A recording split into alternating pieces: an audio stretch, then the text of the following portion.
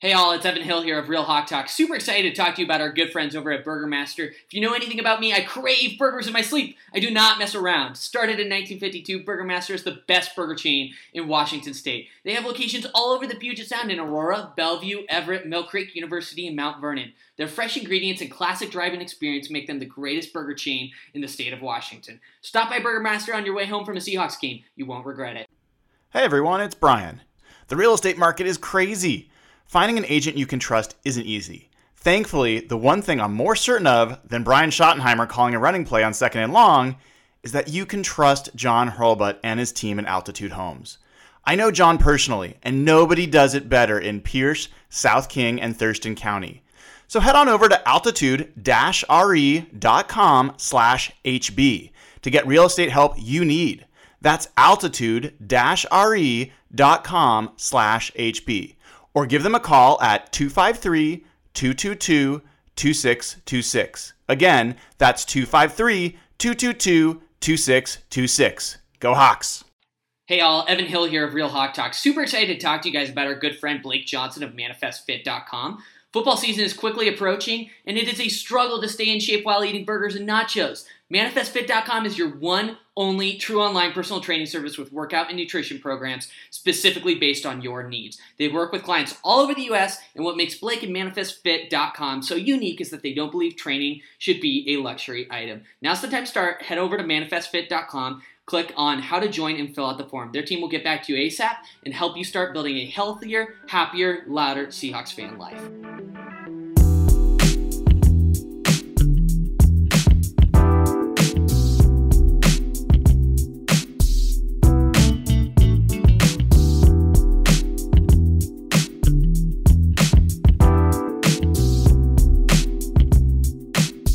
Hello and welcome to what I believe is the 92nd episode of Real Hawk Talk.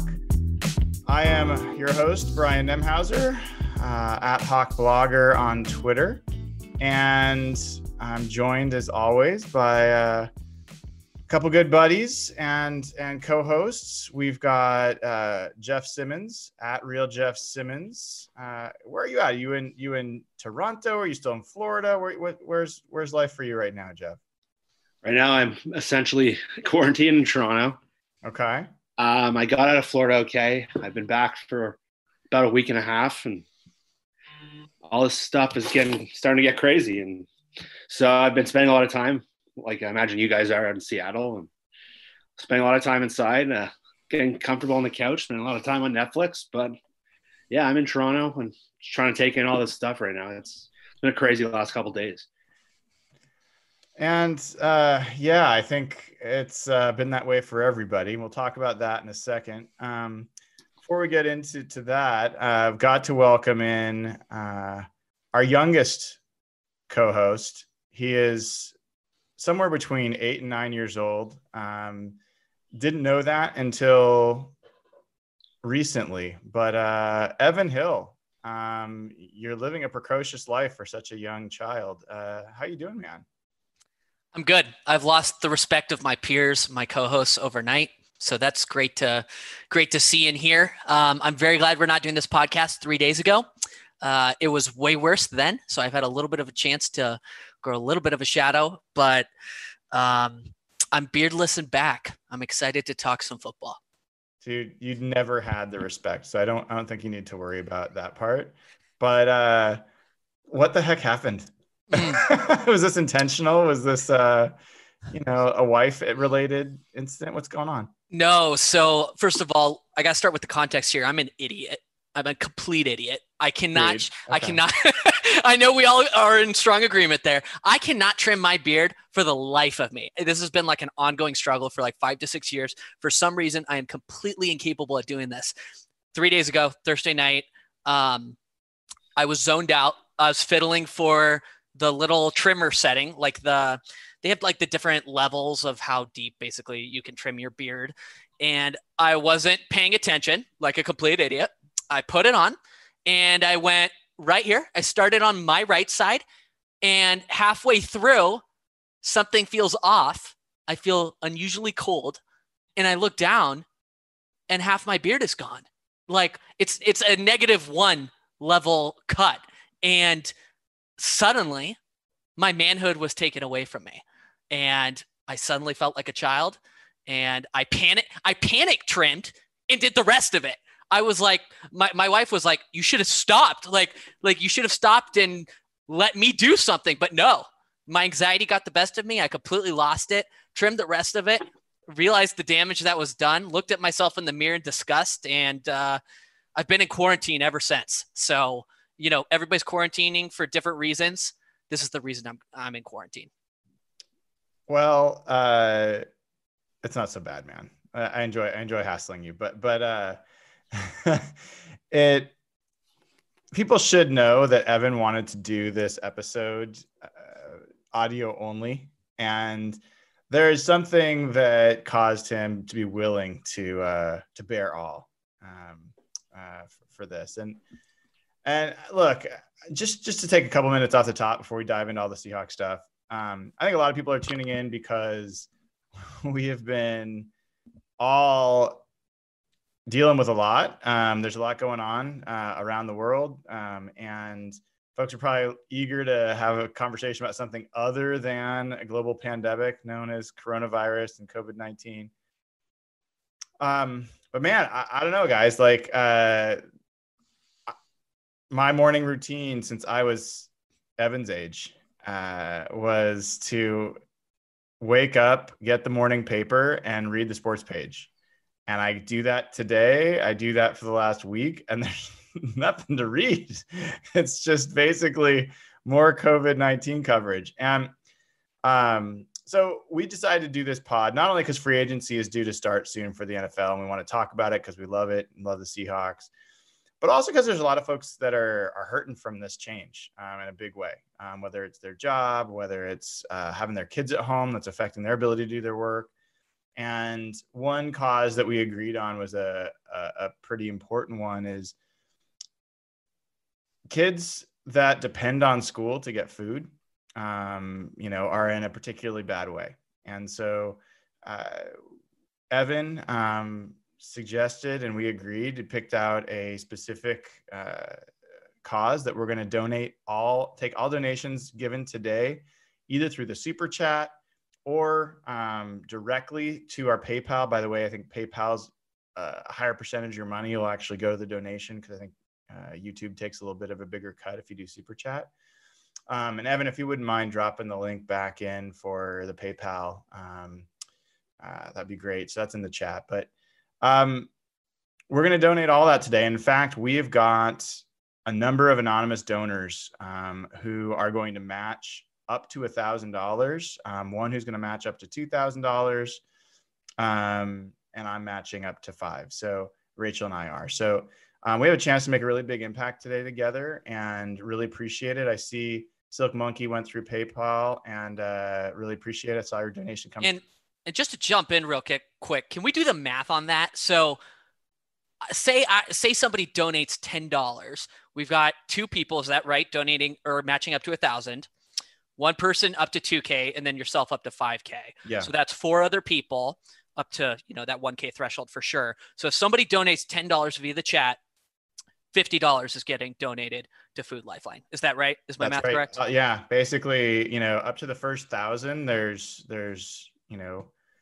4 matches. So it's really great. And then up to 2,000, there's 2 matches, and beyond that, up to 5, there's 1 match. So we have a really good chance to make. And I guess that's $100 there already. Jason Tran, $20 donated in the chat. Really appreciate your contribution there. So right off the bat. Evan, could you talk a little bit about how you picked this foodlifeline.org and what they do?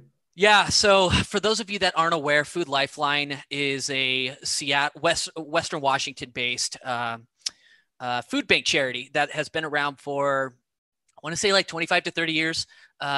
Before I was born, grew up with them, had a lot of friends that went to them in times of need. They are a super highly rated charity. It's something like 98% of all donations are used directly for the services and, gifts they give to other people. So they're basically a really, really expanded network of food banks all around Western Washington. They help feed, obviously, the homeless, veterans, elderly people who maybe don't have enough money to purchase food, and then obviously children who maybe come from lower income families, children that, like you had mentioned, Brian, that only get their only meal at school. And with the coronavirus, COVID-19 going all around and shutting down tons of schools. I'm not sure what the latest is on which school districts are shut down, but I know a lot of them are through April.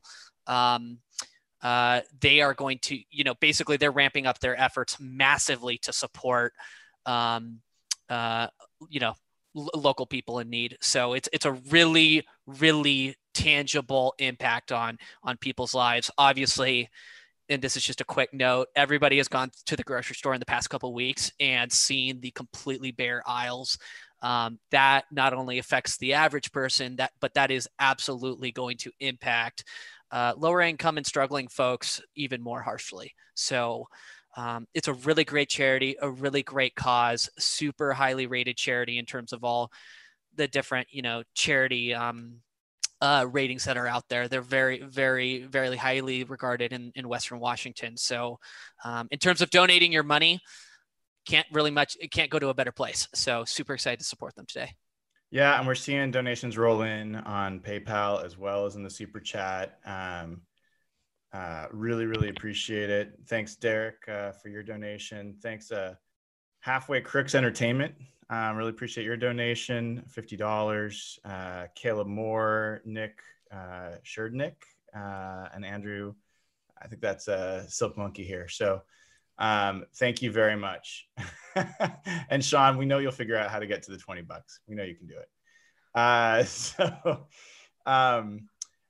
All right. Let's drop that link one more time in there, Evan, so people can go direct to PayPal.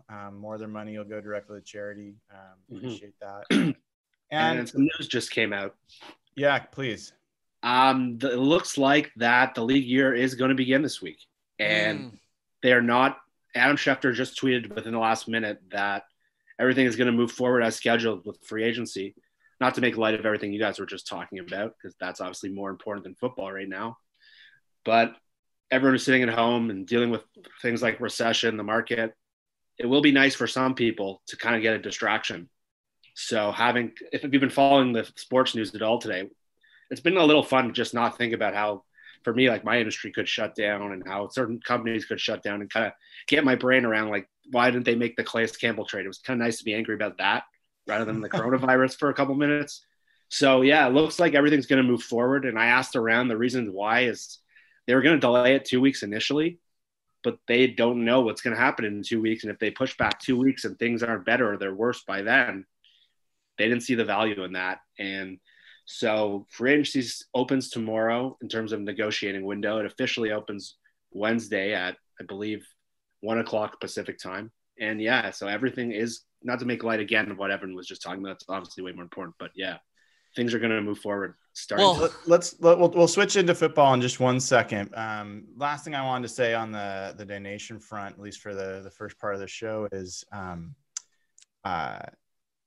I think for a lot of folks that have just typically developing kids, or you're in middle income or above, it's hard enough to have your kids home while you're working. They're single parents, all that kind of stuff. What some folks might not realize is, everyone's talking about online learning now. For a lot of kids, for my youngest, disabled children, online learning is not really an option. So, there's the combination situations where you've got single parents with, low income kid that depends on the food and isn't getting structure or learning at home. And so, anything you can do to help out and contribute here just makes a huge difference for people. And my wife and I are fortunate enough that we can manage and we'll handle it however we're going to handle it, but it's challenging for us. And I can just imagine how challenging it is for them. So we're still going to do our Ben's Fund donation, which also helps parents of kids with autism that can't afford some of the treatments. That's coming up soon. Unfortunately, I was going to have dinner with the Snyders here last week, but that got postponed. And I'm guessing that the charity auction that's going to come up later may also be postponed, but we will make sure that the donations are made and all of you contributed. We're on track to have another great year there. So today's today's a good extension of what we're trying to do, and just really appreciate all you guys.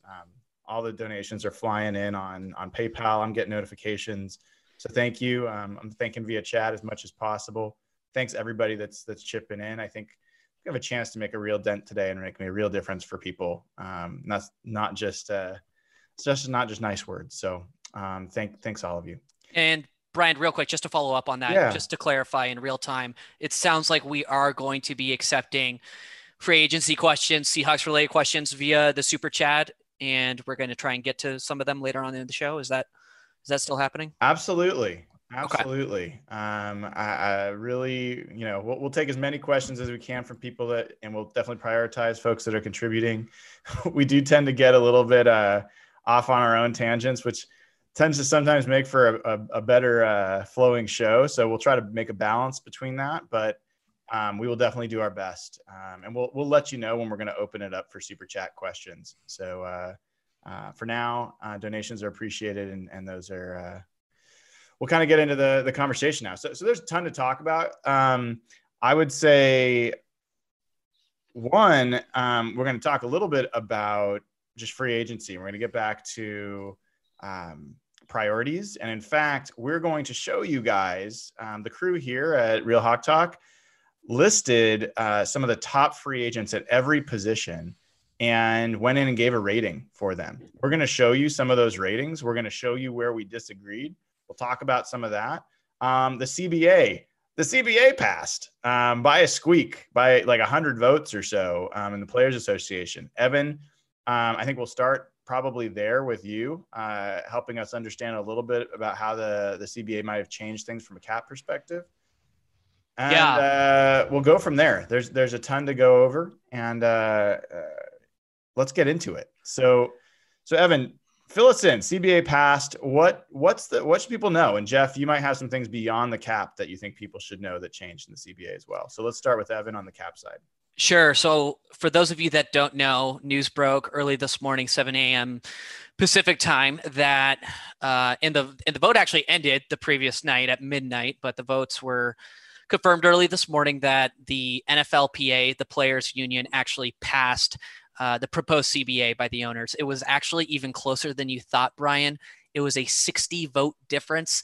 It was 1,019 to 959, 959 being no. For those of you that aren't aware, it's just a simple majority in this case. Something like 500 to 600 players actually didn't vote. So basically what I'm trying to say is it was razor thin here. Ultimately, it passed. The NFL has labor peace for the next 10 years. This is a big deal with upcoming media negotiations with, DirecTV's exclusive license over the NFL ending in the next year or two. There's a lot of big money that's about to flow into the NFL. But from a cap perspective, there were actually some pretty big implications. As we know, free agency technically starts tomorrow. The legal tampering period begins tomorrow. Basically, it's a 3-day window where teams can legally tamper with players and their agents. Technically, a signing can't begin till Wednesday. So that's the context. That's the framework we're working with here. In terms of how the past CBA actually affects the Seahawks, there's several big things. Number one, so there was a projected salary cap of like $202 million, I think it was. It ended up being actually $198.2 million. So I know that's only a $3 to $4 million difference, but it's actually significant for those middle tier players, those lower tier players. All those additional signings are going to be impacted. So right off the bat, we were working with a reasonable projection of $202 million salary cap for 2020. It's actually a little bit less than that. So we've had to reflect and adjust our numbers based off of that. With that number in mind, what the Seahawks are currently dealing with is $43 million in raw cap space. Now, what do I mean by raw? Raw is like the official number on the books that the Seahawks have in the NFLPA system, but it's not really the true number that the Seahawks are working with. There's a ton of weird miscellaneous items that the Seahawks will have to pay for, budget for, and ultimately have to hold money aside for. It's not many things. I'll just go through them real quick. So right off the bat, the NFL has this rule called the 51-man roster rule. Basically, what that means is they only have to pay for 51 players on the roster in the offseason. A full NFL roster is 53 players.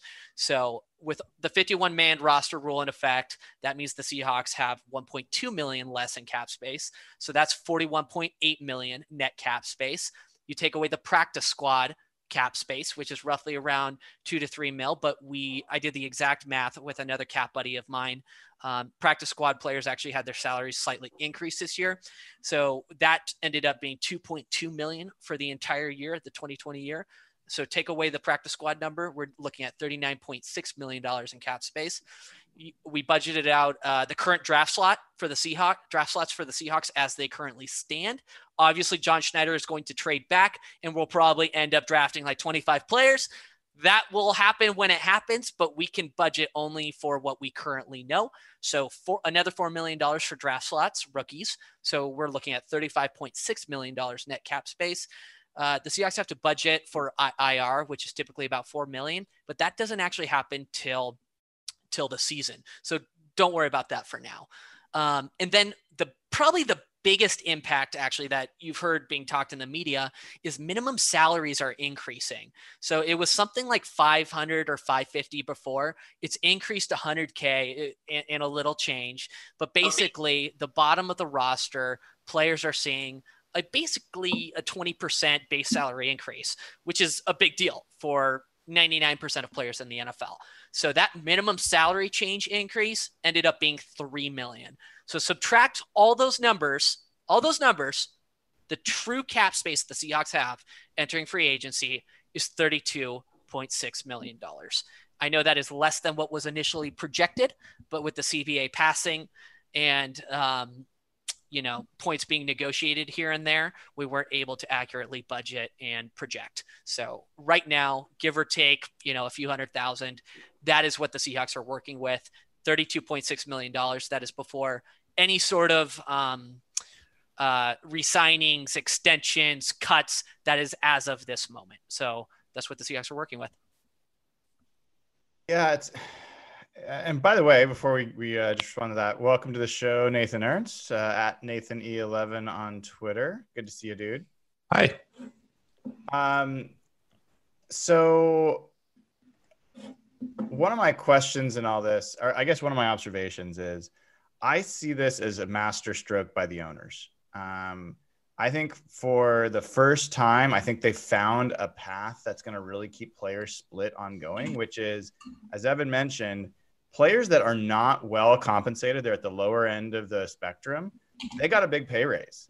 And you're basically having the more well-paid players in the league asking those players to trust them and really vote against what seems like their best interest. Vote against like a sure bet in order to hope that you get something better. Yep. And that worked like a charm. I think it split the players union, and that's what ended up causing this to basically go through. And that's why you saw all these players come out saying, don't vote yes. They were saying vote no, but you notice every player that said vote no was a star that had a big contract. I did not see anyone that was on a super cheap contract say vote no. And they also, to add to that, it also happened right when the market started to crash. So with so much economic uncertainty, how can you tell the rank and file players not to take those pay raises?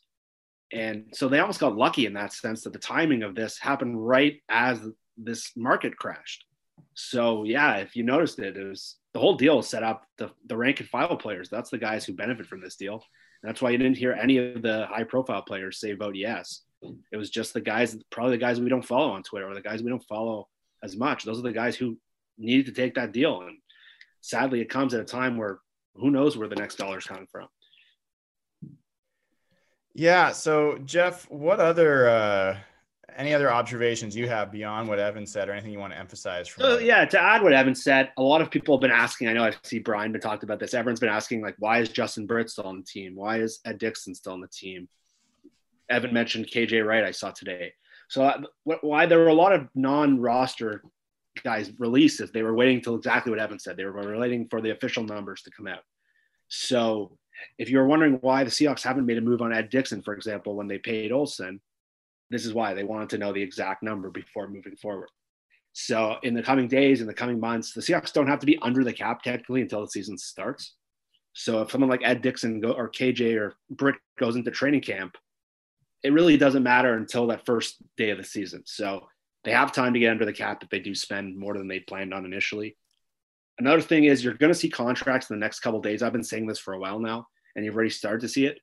Evan mentioned that the amount of money that's going to come in with this new CBA, once the whole CBA was set up so they can do new TV deals. And if you remember the NBA a couple of years ago, they came into all this TV money and their free agency started going crazy. All these guys you had never heard of or roster, like bottom of the roster guys, were making like 16, 18 million a year. And everyone was rolling. Like Bismack Biyombo in Toronto was a guy who was a bit player, got almost 20 million a year. Now that the NFL's money is going to come in and that's new CBA's set up for the next 11 years, you're going to see some contracts in the next couple of days that are going to make your eyes pop. There's going to be a lot of market-setting deals. There's going to be a lot of surprising money. Even today, you saw Bradley Roby, a guy a couple of us have talked about, apparently just agreed to a deal where he's going to get $12 million a year. And he was a guy we thought would be like an average player. So that's the kind of guy who got a one-year deal last year, I think for like $6 to $8 million. He just got a 3-year, $36 million deal on an extension. So you're going to see a lot of deals that shocked you. And that's the biggest takeaway, because that was what they were waiting for. Really, if the CBA didn't pass, that could have changed. But the fact that it did go forward, I think a lot of the numbers in the coming days on a lot of like upper tier guys are really going to surprise some people. Well, Nathan, I'm curious, like one of my thoughts here is, look, societally, everyone's being quarantined. You know, we don't know how long this was going to last. It's eviscerating sports leagues. It's eviscerating business overall. We're definitely going to head into pretty serious economic downturn for who knows how long.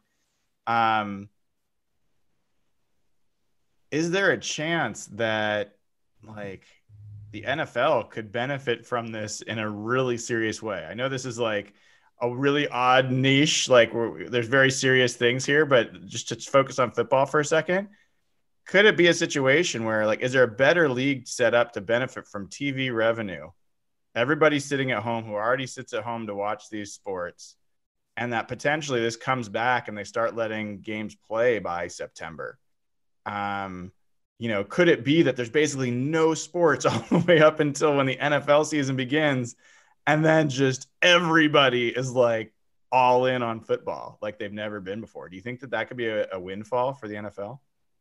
I mean, I don't know how that, maybe that helps with attendance, which has been kind of lagging a little bit. But these TV contracts get negotiated like well in advance, right? Or they're being negotiated right now. I don't know how much a 1 year like really surge in ratings would change things much. I don't know. It's hard to say. There's going to be all kinds of interesting fallout from everything that's happening right now. Yeah, I mean, let me ask all of you. September rolls around, and there has been no sports played until then. They start allowing people to go watch games. Would any of you be hesitant to go watch a football game if they started letting people do that?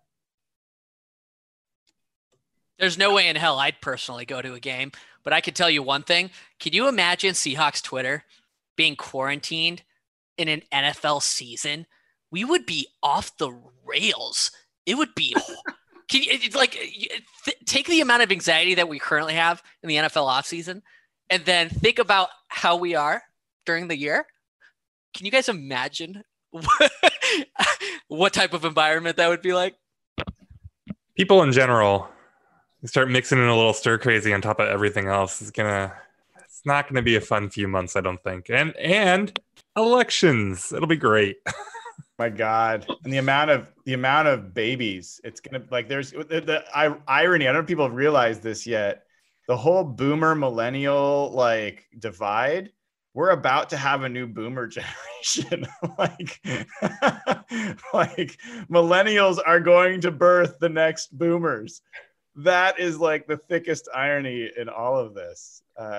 So yeah. We'll see about those folks that say they don't want kids, how that goes, 9 months locked together in a room.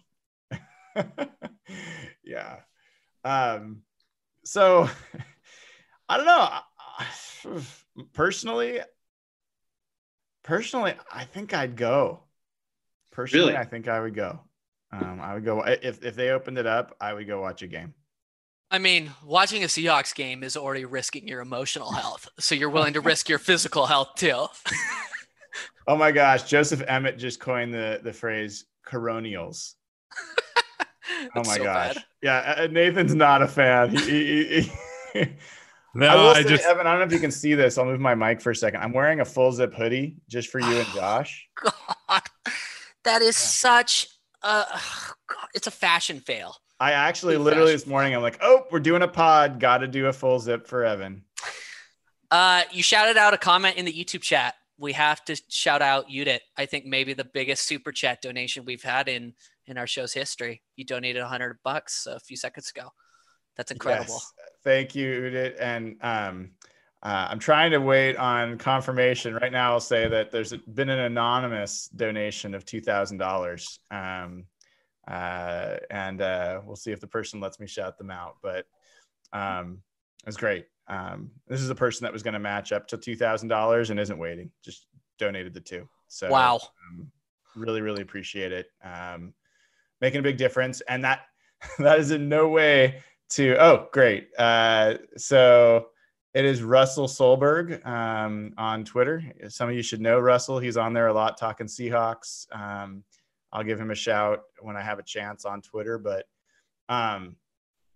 nobody's got to go ahead and do thousands, $10, $5, $20, whatever you can afford is going to help these kids get fed and is super appreciated. And a bunch of us are going to match stuff. So it's making a difference. You donate $20 and that basically turns into 100 with the matching that we've got going on right now. So really, really appreciate all that you guys are doing. And once again, I will drop in the direct PayPal donation link into the chat.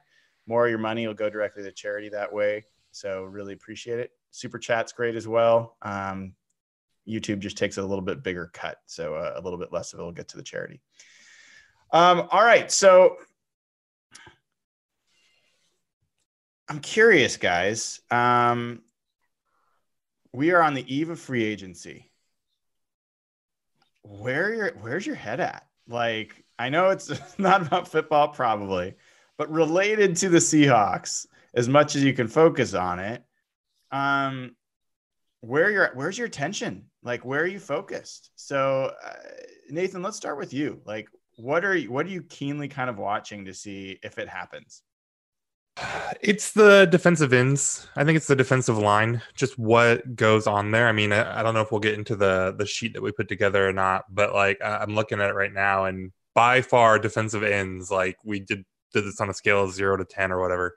And there's a lot of like 8s and 7s and 9s, on all these. So, and that's where all of the big names really are for the most part, right? Or there's at least a whole load of them. Robert Quinn, Clowney, Fowler, Griffin, Jason Pierre-Paul, Eric Armstead, Ngakoue got franchised, but so yeah, I'm super interested to see what they do there. I'm also, I don't know. I wonder if we're just all the reports have been that they're just going to be super aggressive, and I'm really curious what that means. Does that mean trades? Does that mean just dumping a ton of money on some players? Like, what does that look like?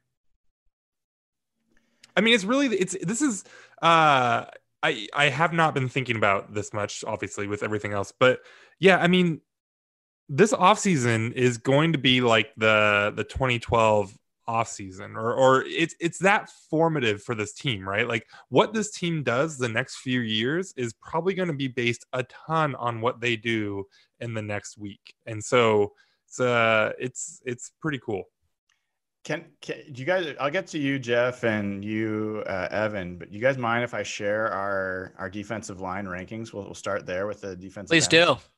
All right. So I'm gonna share my screen here, and you guys let me know how well you can see this. All right. All right. Are you guys seeing this? I am. And hopefully folks that are watching are able to see this a little bit. I'm going to minimize that so I can see, folks. So here's what we've got.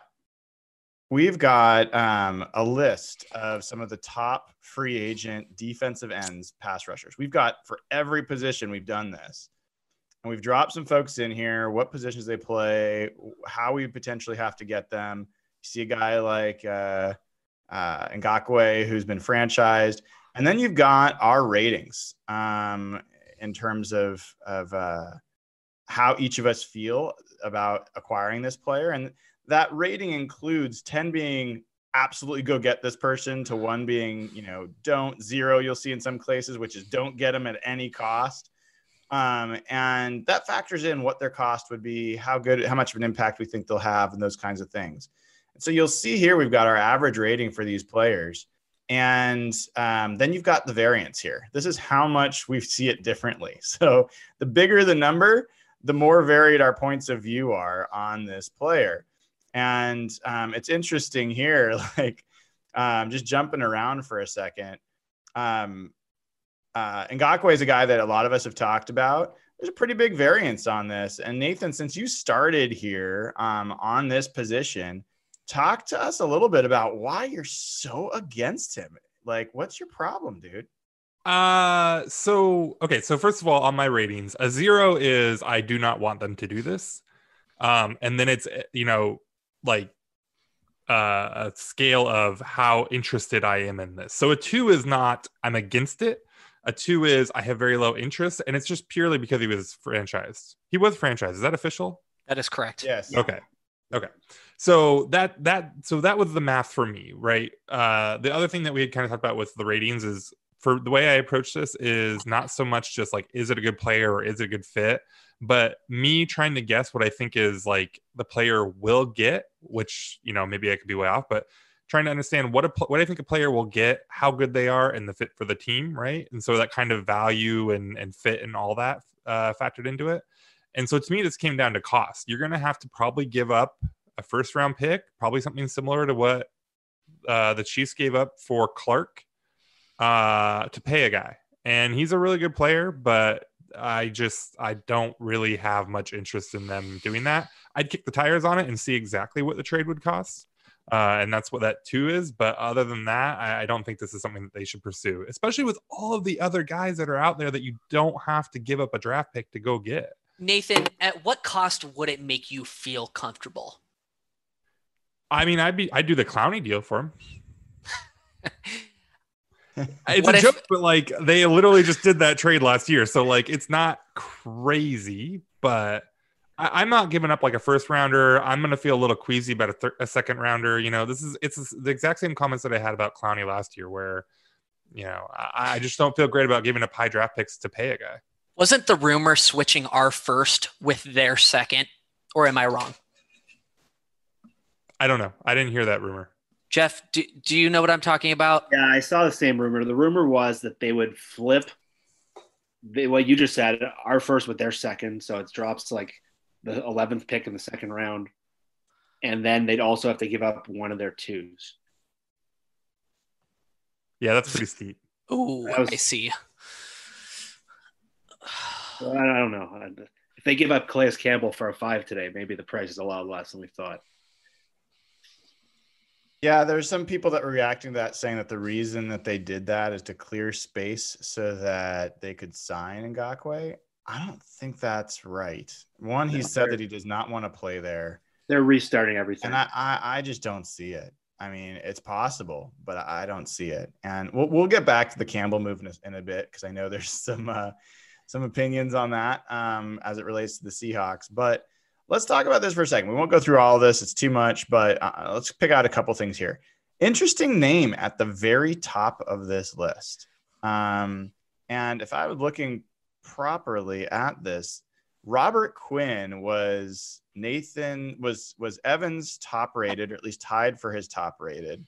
He was Nathan's tied for top rated, and he was Jeff's tied for top rated. He was not my top rated. Not even my top like 2 or 3. So you guys are big fans. Talk about Robert Quinn a little bit. Jeff, you want to start? Well, as Nathan explained it, I had to change my rankings to adjust kind of what he said. And I think when you consider the combination of need and cost, I think he was the perfect match of where you, because some of these guys are going to cost an insane amount of money, as I mentioned before. Clowney could go over 20 million for a guy who's not a sack guy. Eric Armstead's a guy who had a huge year, and Dockway, all these guys are going to cost. Quinn, because of his age, might be able to fall closer to like the value $11 to $13 million range. When you look at his productivity last year, he's more of a pure edge rusher. It just seemed that he fit based on cost, based on the fact that it'll allow you to bring in a second rusher versus maybe signing Clowney and then having to find like somewhere value somewhere else. I think it allowed you to fill your need. Still, you have your draft picks and still be able to keep adding at a rate that didn't really limit what you can do the rest of free agency. So I think that, and if you look at his advanced metrics this year, they were really, really good. And he's a player that he is a little older compared to some of the other guys on this list, but just in terms of a pure pass rushing productive player, the three of us, even the four of us, you're still 7, seem to agree. Yeah. I mean, I'll say just for a second, I mean, Nathan's been on Robert Quinn for years. He's kind of obsessed in some kind of unhealthy way. But no, seriously, my point of view is I want either 2 of the top, mid to higher end free agents on the pass rush side, or I want, 3 to 4, mid-tier, like maybe it's 1 top guy and 2 to 3 mid-tier. Like, I think there's enough guys on this list that could be additive to the Seahawks pass rush, especially compared to last year. We're not even looking at the D tackles yet. If Robert Quinn's one of those names, sign me up. That's fine. Do I feel like Robert Quinn is like the best option, or, would I be as happy about signing Robert Quinn as I would be about Clowney? No, again, cost comes into it, and Clowney's going to be pushing the upper limits of what that price tag will be. Quinn probably won't, but I don't think we know for sure yet. I'll let Nathan, I know, got to let Nathan talk about his guy, Robert Quinn, for a second. Anything other than what Jeff said that makes him appealing to you, Nathan? No, I mean, he's like Jeff said, he's a sweet spot. He's a little older, but he'll be 30. It's not like he's 35. He does well in the advanced stats. He also had 11.5 sacks. I mean, he's a really good player that I think, I don't know. I think he's the exact sweet spot of this free agent class for them. I've seen rumors that his contract demands are something in the $11 to $13 million range per year. If that is accurate, I would say he's the best value pass rusher on the market available starting tomorrow. Like Nathan said, 11.5 sacks last year. Looking at his Pro Football Focus grades, he's had an elite pass rushing grade, top 15, like 6 out of his 8 seasons. He's a stud. He's a great player. Not a great run defender, but if you're looking for a great value add, I think he's the guy. Yeah, let's go down the list here about a few guys that we had some pretty different large differences of opinion on. So we talked about Ngakoue. You guys talked about why you wouldn't want to get him. Honestly, like the reason he's high for me is I think he's better and has a longer career ahead of him than some of the other guys we're talking about, including Quinn. But would you rather have Robert Quinn at like 3 years, $13 million a year, or would you rather swap first and send a second to give Yannick a 4 or 5 year, $20 million a year deal? Yeah, I mean, I would bet on Yannick being productive over the course of that contract more than I'd bet on Quinn. It just seems like something you do when you're one player away, kind of like with the Chiefs of Clark last year. Not when you have to build pretty much an entire defensive line. Yeah, I get it. The way I look at this is I'm looking at the players that are going to make the most difference. And sometimes you have to pay more to get those players. And so to me, it's a matter of it's a matter of certainty that they're going to have fixed this pass rush in a way that's impactful and that you're going to get at least a few players that do that. I have a lot more confidence in Yannick being part of that solution than Quinn. I mean, not a lot more. I have Quinn as a 7 and Ngakoue as an 8. So it's not like a huge difference, but the cost to me is not a huge factor right now. It's just not like, it's not like the Seahawks have used their first round picks well anyway. So, and I'm serious, like if that's the price to get a proven commodity pass rusher that can be a core part of your edge pass rush for 4 years, fine, done. And then add more to it. But that aside, let's talk about some of these other guys. Michael Bennett's an interesting name.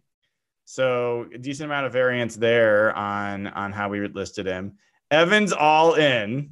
Evan, like, loves Michael Bennett. And I have to say, I'm guessing at least part of it is because he's always been like very complimentary of Russell and very down on Pete. So I'm guessing that's why Evan's like super into him. But Evan, speak your mind, man. Michael Bennett is still an effective pass rusher. I'm pretty sure I saw a tweet the other day, maybe it was from you, Nathan, that he had more sacks than like the entire Seahawks defensive line combined or something last year, or maybe more than any player on the defensive line last year for the Seahawks. So Michael Bennett, what was that? I mean, the Seahawks, Rasheem Green led the Seahawks in sacks with 4.5. So like we're that's clearing my low point. bars here. That's my point. But like the reality is he's probably a better pass rusher than anybody the Seahawks have outside of Jadeveon Clowney. He's, older. He's probably like, I don't know his age off the top of my head, like 33, 34, something like that. I think he's still effective. You can get him on a very cheap deal, most likely. I don't know if you guys saw the podcast he did with Joe Fan, NBC, media member a few weeks ago. He said he loved the city of Seattle and he wants to end his career with the Seahawks. If Pete Carroll is okay with book readers in the locker room, I say we bring him back. The cost, the value is on point. He is not somebody that, you're going to depend on for the next 5 to 10 years, of course, to be a stud pass rusher, but he is absolutely a value depth add in the meantime. I think it's a no-brainer. So Evan, is there any scenario where they could do Clowney, Quinn, and Bennett? Of course. Yeah. Of course. Like not even a question. When people think like that $32.5 million or $0.6 million true cap space number that I had mentioned, all that money they pay in a player APY wise, like say if they pay Clowney $24 million a year, whatever, that's not all upfront year one against the cap. Like the cap is going to grow exponentially year over year in the next several years, especially. Seahawks are approaching like $70, $100 million of cap space in the next couple of years. Adding those three right off the bat, I think I had even tweeted that out. Robert Quinn, Michael Bennett, Jadeveon Clowney, easily. It's not even a financial concern. That's great. I mean, and Bennett might be a guy that ends up way closer to the vet min than any of us are thinking. Like, we love him here for a lot of obvious reasons. He does well with the nerds and all that. But this is a dude that's been traded 3 times in the last, 2 seasons. So something's there. I'm not saying it's right or not, but, I don't know that the NFL loves this guy. Well, that's why he's a 2 for me. I've been a Michael Bennett stan, as they say, as the young kids say, for a long time, back even when the Seahawks cut him as a undrafted free agent back in the day. I don't doubt what you guys are saying about him being potentially still productive as a pass rusher. And the benefit of Bennett as a player has always been that he's not only an effective edge player, and when I say effective edge player, he's good at rushing the passer and he is good at defending the run. He's disruptive in both regards, and he can slide inside. You can probably count on one hand the amount of players in the NFL that are good at defending the run and rushing the passer from the outside and are able to move inside and be an effective pass rusher on the interior. So I totally get and see Michael Bennett's value, but I have some real questions about his impact to that team. And well, what do you mean by that? You can't just say that. What do you mean? Tell me. I think he's a cancer. I think he's crossed the you could have that look on your face, Evan, but what Nathan said is real. He went to the Patriots, which, you know, that's a winning organization that knows how to utilize veteran players, and he didn't last a season there. No, he lasted the full season, and they went to the Super Bowl. If this dude, Bennett got traded after like 4 games. If this dude is such a cancer, then how was he on the Seahawks for multiple years? Like, I wouldn't say, but I don't call him a cancer. But if you look at the teams that have traded him, the Seahawks, the Eagles, and the Patriots, which are probably 3 most teams in terms of like giving people second chances or third chances. I don't know what's happened. I don't have an angle. I think the book reading thing is bullshit, but I think there is something going on. Sorry, you're right. He went to the Eagles and won a Super Bowl. Right. And then went to the Patriots, and then they got rid of him. Yep. But I mean, so I think his price might be low. I think that it should not be low. And while he was traded 3 times in the last 2 years, it took 3 teams wanted him and gave up draft picks for an older player. So he's not just like, you know, trash. No, he's good. That's why I started saying it's not about the football player as much, although I'm sure he's declining. I mean, he is at this age. He's always been a fast twitch player and a disruptive kind of jump the snap player, which is why I get so many offsides penalties. But yeah, like the reason he's not a 0 for me is because, I see the value. And if all things align, and we did this probably before he said he would love to retire in Seattle, and maybe the right things happen and maybe they get him for the right price. I'm not totally against it, but he's not like a central part of what I would want to arrive at for the solution for how they're going to fix this. I would much rather them look at other options. Let's clarify something. He might not be cheap. I mean, he's not might be cheap. He will be cheap. When the Cowboys signed him or traded for him or whatever, he reworked his contract and he made $1.725 million base salary in 2019. That's pretty damn close to vet minimum. Are you telling me that Michael Bennett at $1.5 million a year is not worth it? Like, that blows my mind if it's a no. Well, it just depends on the rest of the free agent mix that they're going to do. It really does. Like they have to fill like six spots on the defensive line alone on this roster. But I think that's like Evan's point, though, right? If you have to fill a bunch of spots and you can get a guy like Michael Bennett, and you know, on a team that is a playoff team. You know, so getting vets and spending those snaps that way does make some sense. It's not like they have anyone like, what are they going to do? Block LJ Collier? Oh no. So if you can get him, like, I really think he might be down in that 2, 3, 4, 5 million range for like a year. Like that seems like an awesome fit for this team who is trying to win now, but maybe wants to reserve a little bit of flexibility, you know, in case Collier does start to come along or in case they find someone in the draft. And so, to me, like just like Robert Quinn is a sweet spot, but like he's a much better player. I think Bennett is just really interesting, just for all those reasons. Yeah, I don't think we're actually as far apart on this one. Like, I'm not totally against him being part of the answer. He's just not high on my list. Like, there's a lot of other guys I'd like to see them go after, and if he ends up being one of the names when I mentioned like get a collection of mid-tier or, you know, vets to help address this as opposed to like high price guys, if you don't get this, he could definitely be on that list. I want Michael Bennett to pay a visit to Pete Carroll's house, quarantine himself, figure it out, make up together. And I don't want him leaving quarantine until their issues are resolved. And then Marshawn came back, right? But I think that, you know, so to your point, Brian, like, yes, Michael Bennett isn't like the guy they need to go get, right? Like, if they come away with this from this free agency period and Michael Bennett is the best defensive end that they get, then I'm disappointed. But I think that, you know, they need 6 guys. They're going to look for a couple big names, but they got to find probably there's another like mid-level value vet that they need to get.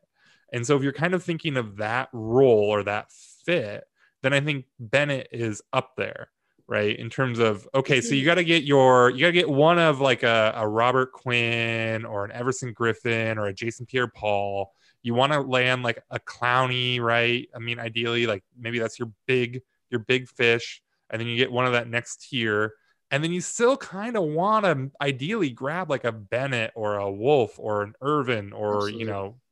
Somebody down there. And so that, to me, that's how I'm thinking of Bennett, not in just in terms of like, is he the number one guy to go get? No, but knowing that you need 2 or maybe 3 guys, if he's that third, then that I think that's the perfect spot for him. And I think he makes a lot of sense there. Yeah, I don't think you could have said that better, because last year, the thing that messed them up last year is that they ended up in a spot where one injury or one Ziggy Ansah being shit kind of ruined their whole team. Mm-hmm. And when one guy went out, you took one player out of their lineup, they had nothing. They had guys that just couldn't rush. The Brandon Jackson, how many snaps did that guy get? Michael Bennett, Phil, if you give Michael Bennett Brandon Jackson snaps, that's an A+ move. Yeah, I think we're beating a horse here. Like all that stuff is clear. Spending a lot on the fifth defensive lineman. To me, like we're talking a lot about a guy who is aging, and if you can add him as an add-on to the core guys you're adding, great. But like, Evan had to step away for a second, but I mean, to me, part of this rating is about their impact on the field and impact not just now, but also down the line. Like, is this someone that you're going to build around?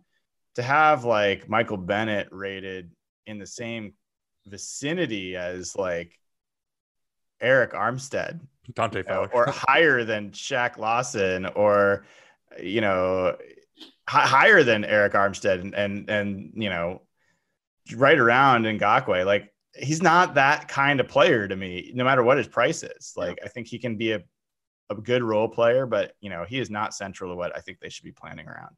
That's a good point, because there's a lot of fans in general make this mistake in football, is they look at players they know versus age. I know Nathan talked a lot with Bobby Wagner last year about the aging curve. And in personnel, that is a massive thing. People recognize names they know, especially in football. Guys don't decline as quickly as they do in other sports where there's like a steady decline. Guys, because one day, like the Xavier Rhodes we were talking about yesterday, the wheels kind of just fell off him last year. Like when you see a guy who's, as Brian mentioned, is getting older, and typically those aren't the guys you want to target. You want to target ascending players. So when they got Averill and Bennett, probably the best free agents this team's ever signed, they're right in that right age, the aging curve, as Nathan has talked about. And I think people too many times see a guy who's like 34 and they say, oh, he was good last year. That doesn't mean he's going to be good next year. So a lot of fans make this mistake of they'll say, like, why didn't we sign this guy? No, for football, a lot of times they want either younger players, or they want faster players, or they want mostly ascending players. And so when you see a guy you recognize who's 33, 34, that's not usually the guy to target. Did you guys mention Bruce Irvin in my absence? I was just going to bring that up. So like, okay, we've got the most variance on that. Evan, explain yourself, dude. You've got him rated at the same level of like overall go get himness as Robert Quinn and Clowney. You're really gonna stick with 9 out of a scale of 10 for Bruce Irvin? I'm like shocked I put a 9. That actually might be a typo. There's no way I've been campaigning to bring Bruce Irvin train back. So I think that might be a typo. All right. Well, that's nice to hear, because I mean, Bruce Irvin to me, even like, he's not even a Michael Bennett level impact guy. He is second or maybe even third tier rotational veteran pass rusher value that you get like in free agency. I would be really disappointed if Bruce Irvin was like one of your, top 2 and like edge rushers. Like, that would be huge disappointment. It might have been 0.9. I think that was the real. Well, no, I mean, he's a fine guy, but he's not, I think there's some other really interesting names that people don't know that are further down this list. We won't have to get into all of them, but like, yeah, I mean, even like Benson Mayowa to me is more interesting than Bruce Irvin. I don't know why he's a 0 for you guys. Why is he a 0? Like, don't attain him at any cost? He's old and not particularly good. By what? Like compared to Bruce Irvin? I mean, Irvin's had like double the sacks that Benson Mayowa's had the last 3 years. Irvin's Mayo had 7 sacks last year. Mayo did, yeah, and he had 4 the year before and 1 the year before that. He's years old, and Irvin's 32. Yeah, but like one of these guys has actually been a consistent like pass rusher for the past 4 or 5 years, and the other one is Benson Mayowa.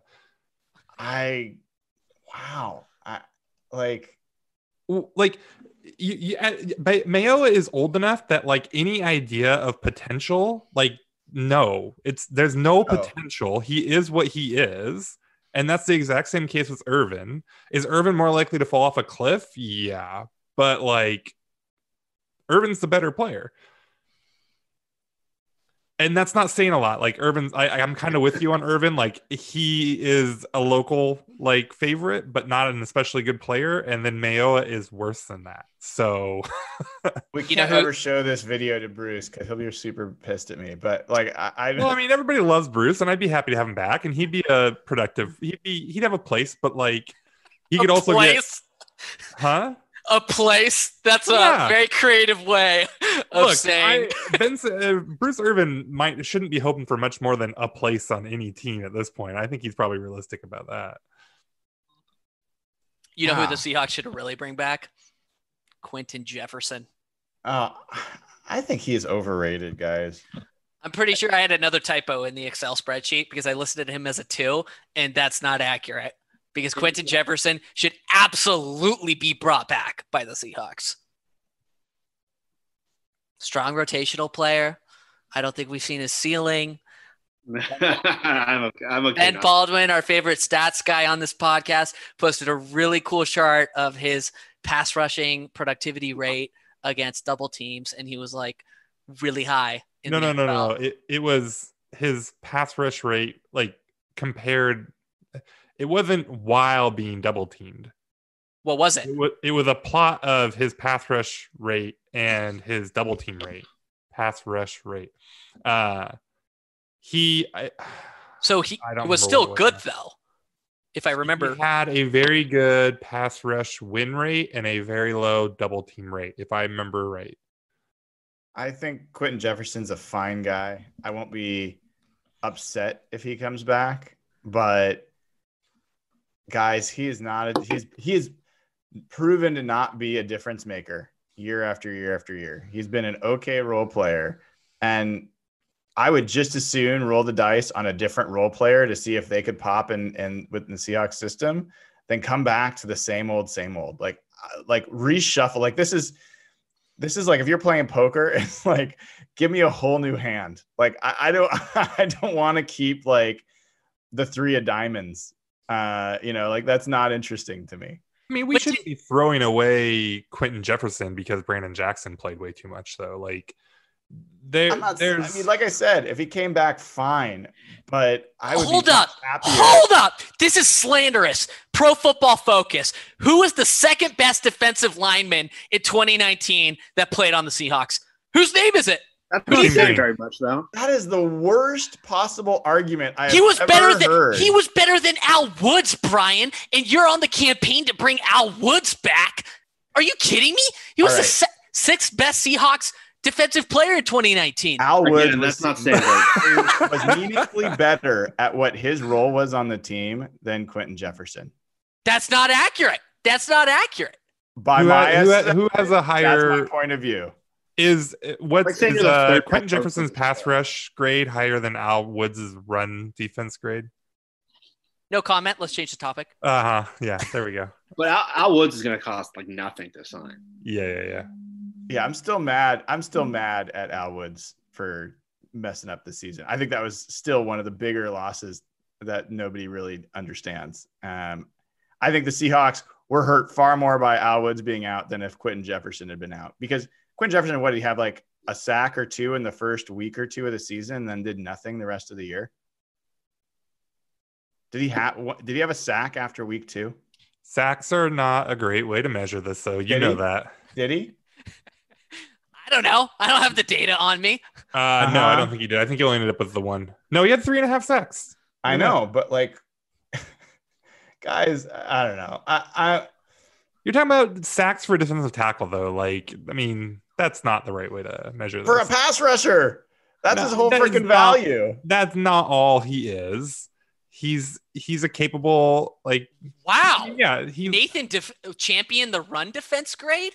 Holy! No, I'm just saying that's 10 not quarterback hits on the whole year. Why are we talking about this guy like it matters whether he comes back? I'm with you, Brian. He's the definition of a guy you don't pay. He had 2 sacks in the first game of the season, and then went like a season. Like he had half a sack over the next like 12 games, guys. Like, what are we? He had 3 quarterback hits in the first game. He had 7 the rest of the year. Like, this is not an impact player. Like, I will not cry a single, like, an alligator crocodile tear. But they're not going to go out and sign like 6 Jadeveon Clowneys. Like, you have to have some of, and totally that I agree with. The guys, like the guys that are coming back on this offense, on this defensive line, it's Rasheem Green, Poona Ford, LJ Collier, and that's what you have. You are going to have to find some Quentin Jeffersons or Michael Bennett's. And if you don't, this is going to be a shit show. Of course. Like, I mean, I can't. So you just want to roll the dice, Brian. You just want to roll the dice. Hold on, Evan. Just wait your turn, little one. You got to grow at least a couple more hairs on your face before you get to interrupt me. So, no, look, of course you have to have a blended approach to how you're going to address this defensive line. And I think we all agree that free agency and trades has to be a number one aspect of how you're going to do it. Because if you draft a player, they're very likely not to be an impact player for the first year. A lot of times, not even in the second year.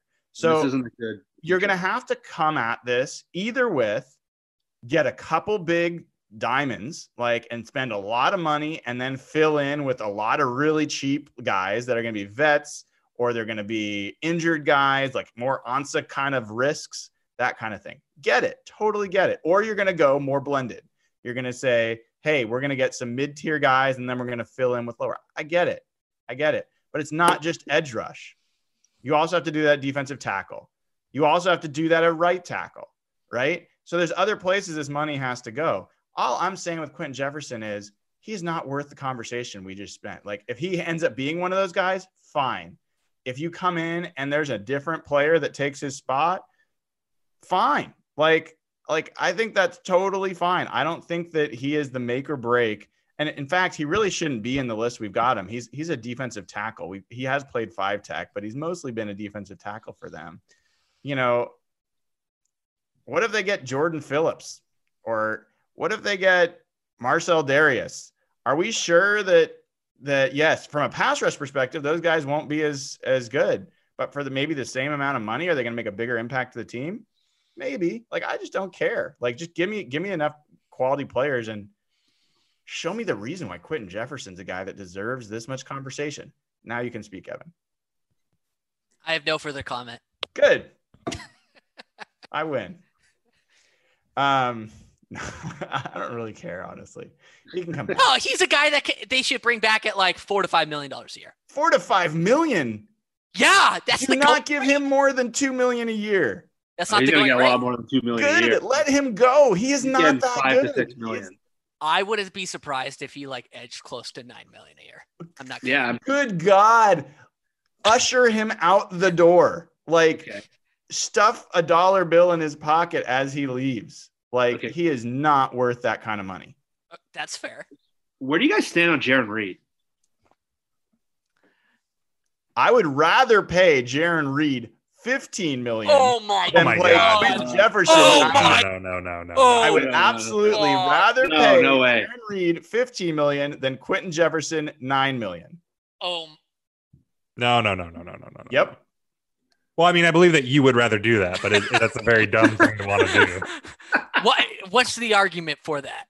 That $15 million. He's a better pass rusher. He's a better run player. He's been durable. Quentin Jefferson has not been any of those things. And Quentin Jefferson, if I'm not mistaken, he's sneaky kind of old, isn't he? He'll be 27 at the start of the next year. Quentin Jefferson had a better pass rush grade than Jaron Reed in 20. Yeah, last year. No, look, I'd rather pay you $7 million, Brian, to play defensive tackle for the Seahawks than play Jaron Reed $15 million because you're just throwing money away. So at that point, just take the cheaper player. Like, yeah, maybe we can sit here and argue about whether Reed's a 10% better player or a 20% better player, but he ain't twice as good. So save your $7 million and live to fight another day. I think Reed is twice the player Quentin Jefferson is, at least. But at least think that he's not remotely near a $15 million player. I agree. I'm not saying I want to pay him that, but relative to $9 million for Quentin Jefferson, who is a near zero in terms of impact. You said you'd rather give Reed $15 million than give Jefferson $7 million. I said 9. All right. Even then, don't throw away the extra $6 million on a player that doesn't deserve it. They're both bad, but one is almost half the cost of the other. So do that one. You're focused on completely the wrong way to build a team, Nathan. So you're focused on the cost. You want to get good players. Good players win, not the cheapest team. You think the team with good players? Reed is an impact. You want to make sure if it's $5 million and you get a player that sucks or is not going to make an impact, and you could have spent $15 million to get a player that you could have for 5 years. That's going to be a core part of how you make an impact. You spend the money. Reed is a 5-year as a core player on this defensive line for the next 5 years to you? I absolutely think Jaron Reed could be that. I think that I am not advocating to get Jaron Reed at $15 million. Will you be mad if they do? Clear. I'm not advocating for that. What I'm saying is Jaron Reed is a much, much, much better player than Quentin Jefferson and will be a much better player for years to come. So to me, the point is get good players. And the other thing with Jaron Reed, this is somewhat besides the point, but his market should be the lowest it's going to be because he had a suspension. He had a shit year. He didn't put up numbers. If you believe that's Jaron Reed and it's not like half of what he was the year before, which is roughly what I think he is. I think he's about half of what he was the year before. Then yeah, if you think what he was last year is who the player, then he's not worth $10 million for this team. I think he's more similar to the player that was coming into his own the year before than the player who had the 6-game suspension last year. So will you be okay with it if they pay him $15 million a year for 5 years or 4 years or whatever? It all depends on who else they sign. I would not love that deal. No. What is your price tag on Jaron Reed? You think you're 10, 12? That really spiraled out of control. Price tag on Jaron Reed. I think the ideal thing for Jaron Reed is a 1-year deal once he finds out that he's not having the market that he wants to. But what's your price? What's your price tag on him? $10 million. What do you 10? You'd pay him $10 million? Absolutely. Oof. Probably a better bet than Ezekiel Ansah for a 1-year $10 million. What's your number? Me? Yeah. I don't know. I'd do 7 or 8. I'm not paying him much. He's a fine player. I don't think he's that much better than Quentin Jefferson. Interesting. Jeff and Evan, you guys have any Jaron Reed points of view? What's your? It sounds like everyone's agreed on 1 year would be ideal. So let's just stick with the 1-year deal. What would your price tag be? Probably like 8 or 9 million. I'm just really concerned that 2018 year where he had like 10 sacks or whatever was an anomaly. I'm concerned that that's not gonna be consistent for him. Jeff, I'm in a similar range. He's a guy who just would have so much buyer beware from him. If you're paying him like 15 million, that would be a huge mistake. Somewhere around 10 million, I think is fair. But I put together the Google Doc. A lot of the defensive tackle group in free agency is really good. And if we only show the edge rusher. There were name after name and guys in the right age. It's a market where you can kind of just sit around, see where the value is. And if you want a guy if you're going to pay 15 million a year, go get like a Javon Hargrave. Go get a better player than Jaron Reed. But here's the list now. There was a lot of defensive tackles, and there was some of the older guys. There's McCoy, Sue. But again, Chris Jones could be available. He hasn't officially been franchised. He's expected to be. Aaron Reed. Look who's number 3 on the list. Yeah, just there's guys, name after name. Linval Joseph just got released. Snacks Harrison's out there. Nathan has the highest rating for Al Woods. Sorry to cut you off, Jeff. Yeah, I don't know. This is better than I'm talking about. Yeah, I mean, run defense only matters so much, but he's really, really good at it, and he'll probably be really cheap. Okay, that's reasonable. I mean, and again, I have this big argument about Jaron Reed, and like I've got 1 point higher than, and he's number 4 on the list. $15 million a year. No, yeah, $50 million would be a zero. I never said to sign him at $15 million. I was reacting to Quentin. But if you're gun to my head, I have to give a okay player $15 million a year or a slightly less good okay player $9 million a year. Yeah, I'm saving $6 million or $7 million or whatever it is. I get it. You have a different. We see those two players very differently. I think Quentin Jefferson is like a mediocre rotational player. He'll never be a starter ever. Jaron Reed is a legit starter and will be for most of the rest of his career, and has upside. I don't think Quentin Jefferson has any upside left. He is who he's going to be. So I just value them differently, regardless of what the specific number is. Yeah, I mean, I guess this is just a question of, do you believe that Jefferson's better pressure rates matter, or do you believe that, and I think that Jefferson's pressure rates were only better. I don't think he was better than Reed in 2018. So do you think 1 year of Jefferson tearing up pressure rates and like pass rush win rate matters more? Or do you think 1 year of Reed doubled his career sack rate in 1 year? Oh yeah. I agree with everything you guys said about it being an aberration. I don't think Jaron Reed will probably ever have 10 sacks in a season again. Do I think it's like totally unlikely? No, I think it could happen again, but I think it's pretty unlikely. I think Jaron Reed really benefited from having some pass rush around him. And I think that if the Seahawks sign 2 decent edge rushers and they have Reed in the middle, I think Reed can be an impactful player. I don't think he is what he was last year. So I think he's crazy to think that someone's going to pay him $15 million a year and on a long-term deal. Like I think that'd be a big mistake. If the Seahawks aren't willing to do that and they know him better than anybody, any other team would be really silly to do it. So I think that's where it'll end up. But yeah, I think that's where that really comes down to. I think we just value, like, I don't care about saving the money. I care about getting players that are going to be good. That's what I care about. And I think you see them as more close together. I see them as pretty far apart. It's a combination of, I'm not a fan of Quentin Jefferson as an impact player, and I think Reed has upside.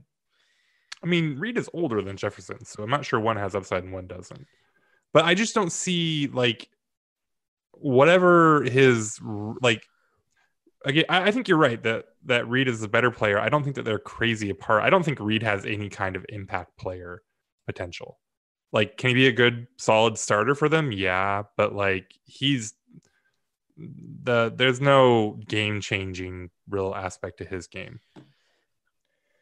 I don't know if you can really say that. And if a guy's had 10 sacks in his career in a single season, like, to say that he doesn't have an impact player in him, like, well, I mean, anybody can luck into 10.5 sacks. Like, I mean, really, he's not the only player who's ever done this. I mean, Jordan Phillips had 7 or 8 this year, or how many? Did he even have more than that? And like, that dude, I guarantee you, he will never get that many again. Yeah, yeah. So, I mean, any of these other players that stick out for you guys? A lot of people talk about Danny Shelton. They're big fans of Danny Shelton. We do not have him particularly high on this list. Anyone else that's like wants to go in for Danny Shelton? I think he's gonna be cheap. Yeah. Am I wrong? I think he's a younger version of Al Woods. Really? Yeah. That's all he's shown in the NFL so far. He's a run stuffer, 2-down player. You can get him for nothing. Yeah. For the cost. I think that's why I put a 6. Why is Malik Collins 0 for you, Jeff? I honestly don't know much about him. So that means don't acquire him at any cost? Well, yeah, that was probably a mistake on my part. That should have been – I don't know much about him. That's Evans mentioned his anomalies. That's probably mine. I mean, just looking at this list now, I'm like, yeah, that was pretty stupid. Would you I was guys? surprised you guys have Mike Daniels as a 0. Like, no, do not acquire at any cost. Like, why isn't he in the category of a Michael Bennett? I have him more in the category of like an Ansah, but like say more. Old and injury prone, and he hasn't. His productive days are farther behind him than Ansah's were. So, there's no interest there for me. I mean, there's enough other guys I'd be more interested in late round young guys and given that roster spot there. Well, he's been on the decline since 2017. Like, he did not have a good 2019. He had one of the worst pass rushing grades of his career. If you just look at his grades and even his pressures, 2017 is like a downward hill ever since then. I don't see him rebounding. And he was the guy that I wanted them to go get last year. Like, I wanted to buy the lottery ticket last year, but I don't want to buy the lottery ticket that's already busted. Would you guys pay for Javon Hargrave, the DT out of Pittsburgh? They're saying he's going to get like $15-16 million a year. Excellent run defender, really good pass rusher. Is he somebody that, I mean, he hasn't been tagged. Do you think, is he somebody that you guys would want to spend a ton of money on?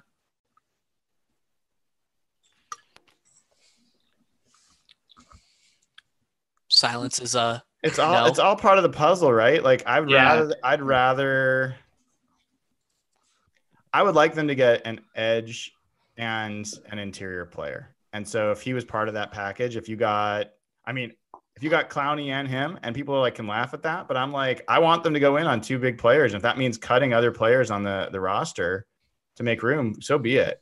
So he was high on my rating for that reason. Chris Jones would be amazing. I don't think that's likely. So yeah, I think he's an interesting guy. Cutting one Justin Britt plus cutting one KJ Wright, nets more than one Javon Hargrave as a little math solution. So Hargrave's an interesting one. I like him as maybe a backup plan if they don't get Clowney. And obviously they're not at all the same player at different positions, very different. But like if they end up getting like maybe 2 of the next tier pass rushers, like if they end up, but they're more pure like speed pass rushers, then I think Hargrave makes more sense. But I think if you're big, if what you net out of this is Clowney and Hargrave, and then like a Benson Mayowa or a Bruce Irvin or whatever, I think that's going to be really tough to generate a really good pass rush out of that. And you're spending a lot of money on those 2 players now. Because, and this is why my rating on Clowney was just a 6. I just don't know what to, because the whole thing is, well, he gets all these double teams. And so if you could pair somebody on the other side of him, and if you get a really good, if you spend a lot of money and you go get, Quinn or Fowler or whoever, and you put them on the other side, like Quinn and Fowler are good players without having Clowney around them, right? And so this whole idea that you need to pair Clowney with another really good pass rusher, like, well, maybe just get the one pass rusher who's actually good and doesn't need that help. So I don't know. I have a lot of mixed feelings with Clowney on that, and I think that you're just like doubling down on that if you do a Clowney Hargrave thing. I don't know how that really works for you.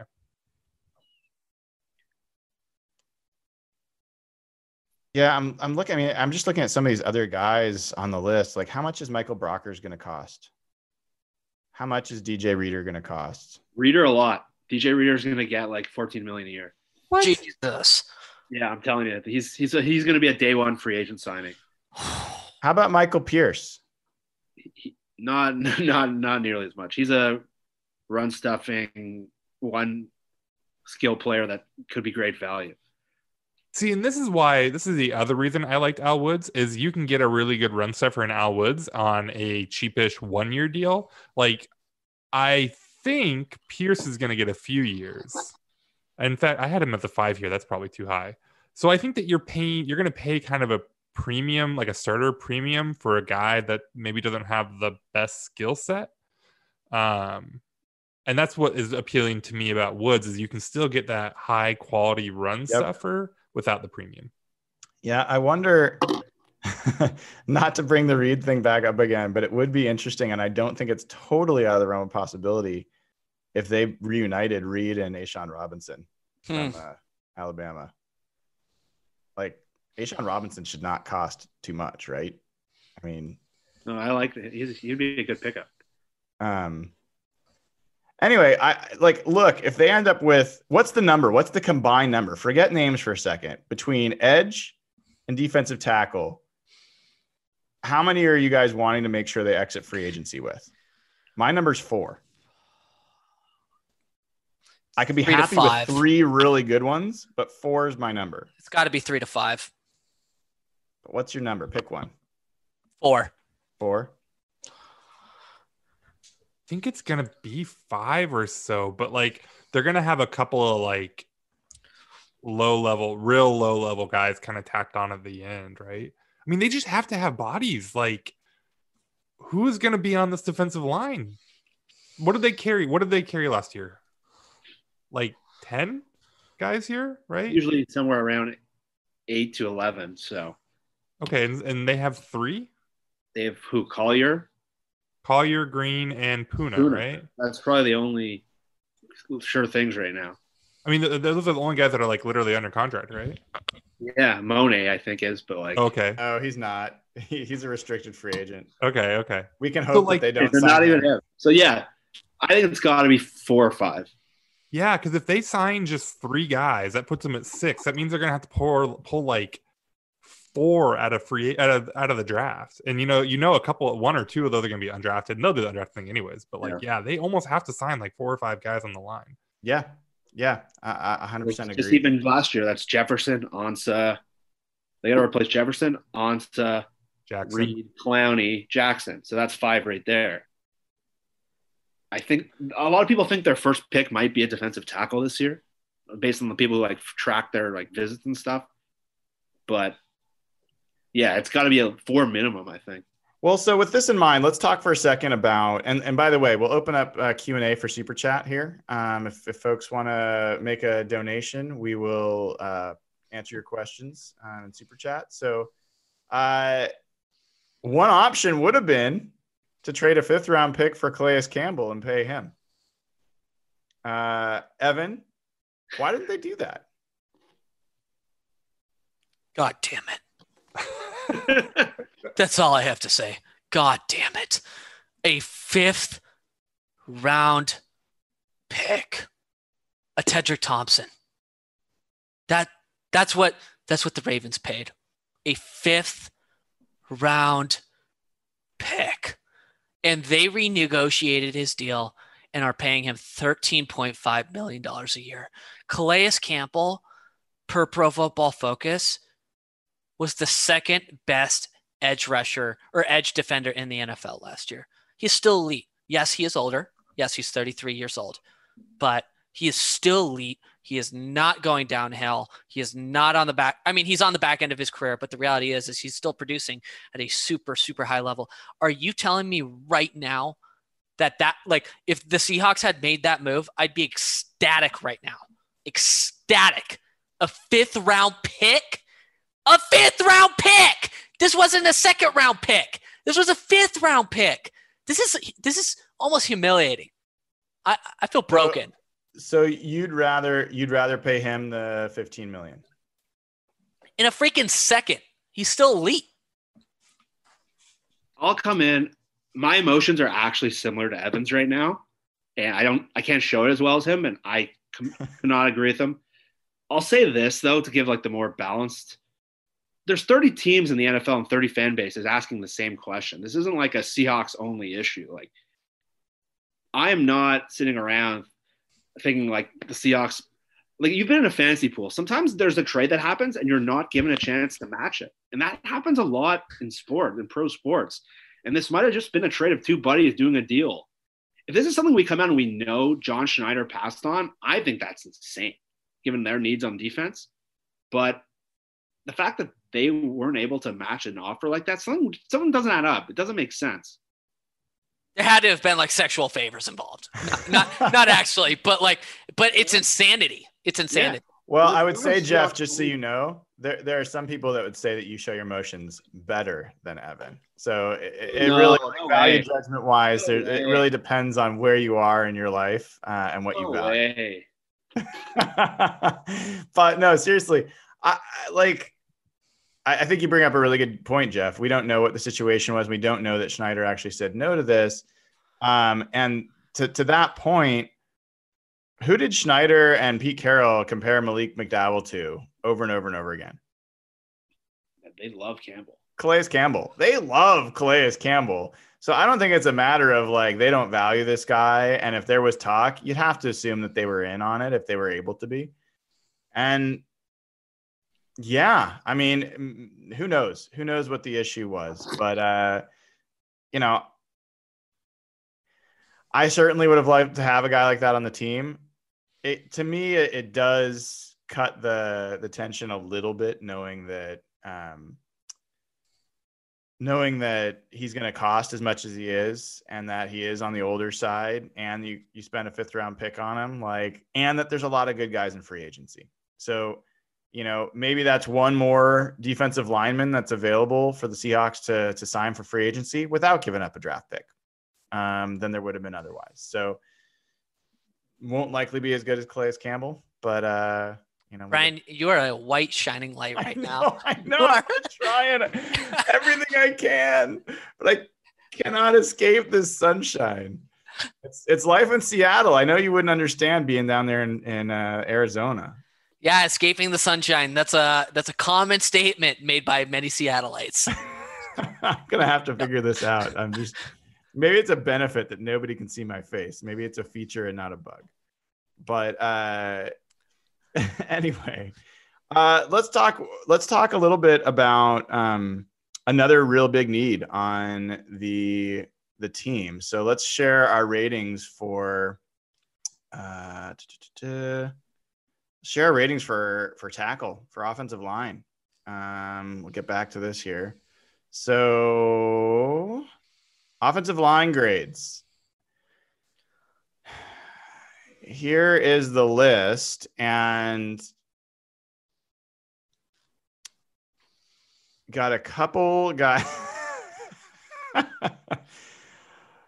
Evan has kind of affected the curve on Germain Ifedi. We got to stop on Ifedi for a single second here. If the Seahawks end up paying him, I am burning this world to the ground. That will not be tolerated. Dude. That will not be tolerated. So we're going to come back to this specifically in a second, but I want to go round robin for a second. So Nathan, we're going to start with you. We're going to come to you, Evan. We're going to come to you, Jeff. Name one or two that come to mind of worst possible things that the Seahawks could do in free agency this year. And not like sign a running back, like $2 million, or not $1 million to like some big deal, but like a potential move they could make that you would really hate. And Nathan, you ready to go first, or do you need me to give you a head start? Come back to me. Okay, Evan, I think you're ready on this one. We've talked about this a little bit. Where are you? The number one worst move they could make is paying Germain Ifedi. He's a very, very subpar right tackle. Pete Carroll is infuriated by his penalties. Fans are infuriated by his penalties. He's incredibly inconsistent. Yes, he's gotten better over his career. He's still not that great. Let's stop pretending that he is. There's this subsection of like Germain Ifedi loyalists in Seahawks Twitter, and I'm calling them out. They're insane. They're insane. They're not watching football games. They're not watching Seahawks games. Germain Ifedi is not the right tackle of the future. If you are going to pay Germain Ifedi, $16, $17, $18 million a year, and you're willing to invest that type of money in the position, I would much, much, much rather pay a couple extra million and get Jack Conklin, who is actually a good player, Or I'd rather do the value add in Beluga, who is right tackle for the Packers, hitting the mark. Who is what? Oh my God! If we trade one right tackle that you can't pronounce his last name for another right tackle. Wait, how do you pronounce his last name? Bulaga. Beluga whale. Either of those players, I would take a million times over Jermaine Ifedi. The second runner-up would be paying Chris Carson. I think that would be a really, really bad extension because I think it'd be like somewhere in the $9 to $12 million range. So those are my two answers. All right, Jeff, how about you? One or two worst possible, and it could be the same, but like where would you just be like head pounding on the table? I think the combination is if they bring back the Ifedi Britt, a Upati group, and say we need continuity on the line again. I think paying first Ifedi's going to get over $10 million a year probably.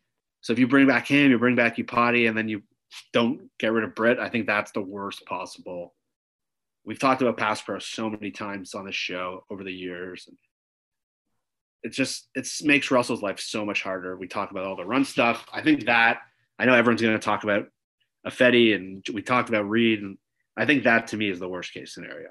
Yeah, Ifedi for me, I'll echo what Evan said. That would be the worst move. I just think making that your committed right tackle and the money it's going to cost you to do that when there's an opportunity cost where you could actually make your whole team better by upgrading that position. I think that'd be the worst. For me, the second worst is not cutting Justin Britt.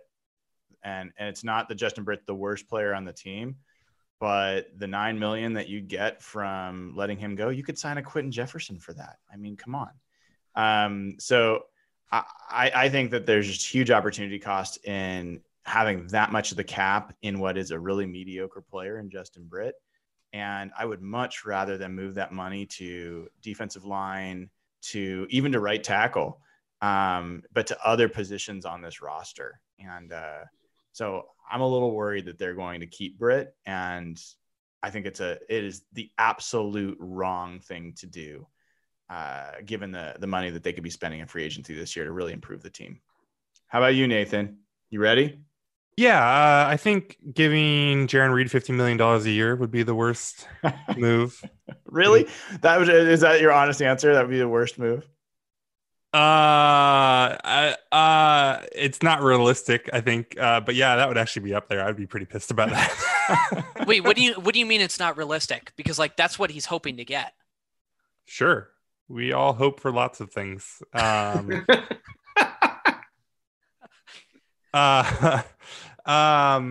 I think I'm with you though, Brian. I think not cutting Justin Britt. I mean, I guess we'll see how all this shakes out, and we'll see whether they actually like need that money. But it seemed like it would be representative of a huge blind spot for them to not realize that he is pretty mediocre and well overpaid at this point. And yeah, I would be pretty disappointed if Britt comes back. So let's talk quickly about this as we're kind of heading towards the end of the show here.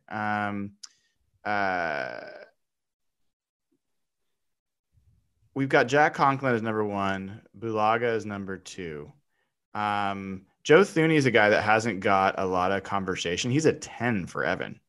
You want to say a little bit about that, Evan? He's an excellent guard when healthy. He hasn't been tagged by the Patriots. He's the best guard on the market currently available since Brandon, last name blank, I don't know how to pronounce, and I'm fearful of pronouncing last names after the harassment I've received. So he has been tagged. The Skins have tagged him. I don't think DJ Fluker has been playing well at all. He actually took a big step down last year. I think the guard position is just as much as a need as tackle is, frankly. So I hope they address the position. So, Nathan, you had Joe Thuney as a 3. Why? I just, of all of these different positions where we're talking about them going and spending a ton of money, guard is one where I'm actually pretty excited to see what the younger guys can do. So yeah, I think if you go through my list, hopefully that's consistent, that I don't think I rated any of the guards particularly high. I don't remember why I gave Scherf a 0.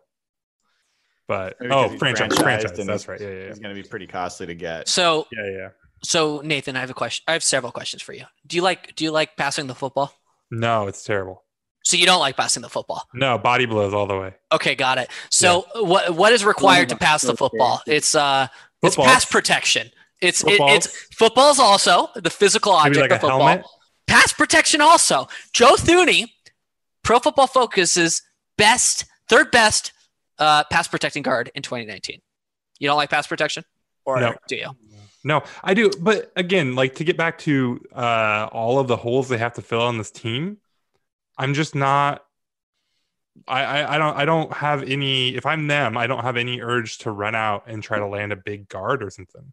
I think between Jones and Haynes, and then you keep Fluker around or somebody else, I think that's okay. And I think that they need to fill the right tackle. So if they're going to spend money on offensive line, I think that's where they should do it. If they cut Britt, they might have to find a center. So to me, guard is like, I think we talked about this on a podcast or two ago. Like at some point, as a football team, none of these teams are perfect, and at some point you have to turn it over to the younger guys, and you kind of have to just kind of pick and choose where you're going to go cheap and hope for development. And I think guard is one of the better spots for Seattle, ignoring their entire history developing off. I actually really agree with you, Nathan. Like, put it another way, like if signing Joe Thuney meant that they only got one decent pass rusher, how would you feel? That for me or Evan? I would feel bad. Yeah, like it's just from a prioritization perspective. I mean, if signing Joe Thuney meant you didn't get a right tackle, how would you feel? Like, I think that's part of the question here. And let's just, before we kind of move off of this, I want a couple more topics related to the O-line. George Fant, he was named recently in an article. I can't remember by who. Jeff, you might remember. Yeah, I remember. It was Tom Pelissero, who's like probably the most connected through the agents. So, and he had him making like 12 million or something along those lines. Was that right? Yeah. So he went position by position and named kind of the price range of a bunch of players. And he actually added Ifedi into the article. I sent it to Evan. He added Ifedi later into the article. So he said that right now Fant is being viewed as a left tackle around the league. I went on like some depth charts, and there's a lot of left tackle holes around the league. And teams think that Fant could get, or agents think Fant right now is going to have a market at least 10 to 12 million. Ifedi, they said just over 10 million. So Fant has a bigger market than Ifedi, it looks like right now, based on his position at left tackle. We looked at him as a right tackle guy. It seems like Fant's going to be priced out of here. If I was redoing my grades on Fant based on this, I'd probably have him at a 1 or 2. How are you guys going to feel if Fant gets paid more than Ifedi? Vindicated. But maybe also, but he hadn't played tackle for them for like years. Oh, I see what you're saying. As far as like, so yeah, you're saying like, what will it say about the coaches and personnel of the Seahawks that they the entire rest of the league looks at like these two and like, well, that one's clearly better, and Seattle's like, you're a tight end. I know, but the left tackle, right tackle thing, it's really, really hard to switch sides at that spot. It's a whole footwork thing. Fant to learn. It took Fant a lot to learn one position. Learning a second position would have been a real challenge for him. Although he did play tight end.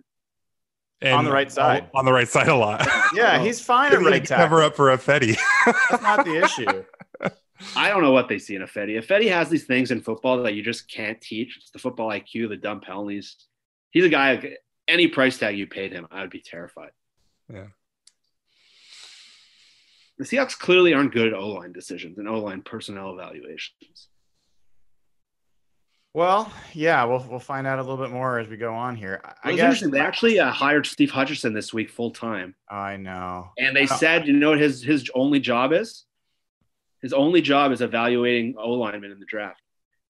So clearly they're kind of seeing that blind spot that Evan was mentioning to us the other day. I found that kind of interesting. I hadn't heard that. That's cool. I mean, Hutchison, as much as he screwed us over, he was a smart dude. And yeah, I don't think he screwed us over. That was all Ruskell. No, that was all Hutchinson Dude didn't have to sign that contract. True, but Ruskell really fucked that thing up. Yeah. Ruskell allowed it to happen, but Hutchinson's the one that went out and got the contract. Yeah, you're both right. And Fair. the reason I've highlighted, although I love what Nathan brought up there, is Sorry, Pete Carroll. we did this rating prior to kind of knowing his market. In my mind, I thought Fant might be like an $8 million, maybe $9 million player, given how little he'd really been a starter. 12 million, like if he pushes up towards 13 or 14, if the market gets hot, do any of you feel differently about signing him? Like, are you ready to like say this is your guy at right tackle? No, that starts getting real steep for me. Right? I mean, I'm willing to gamble like 10 million a year on a guy that hasn't consistently played tackle for like 3 years, but I'm not giving him 14 or 15 million. What about 12?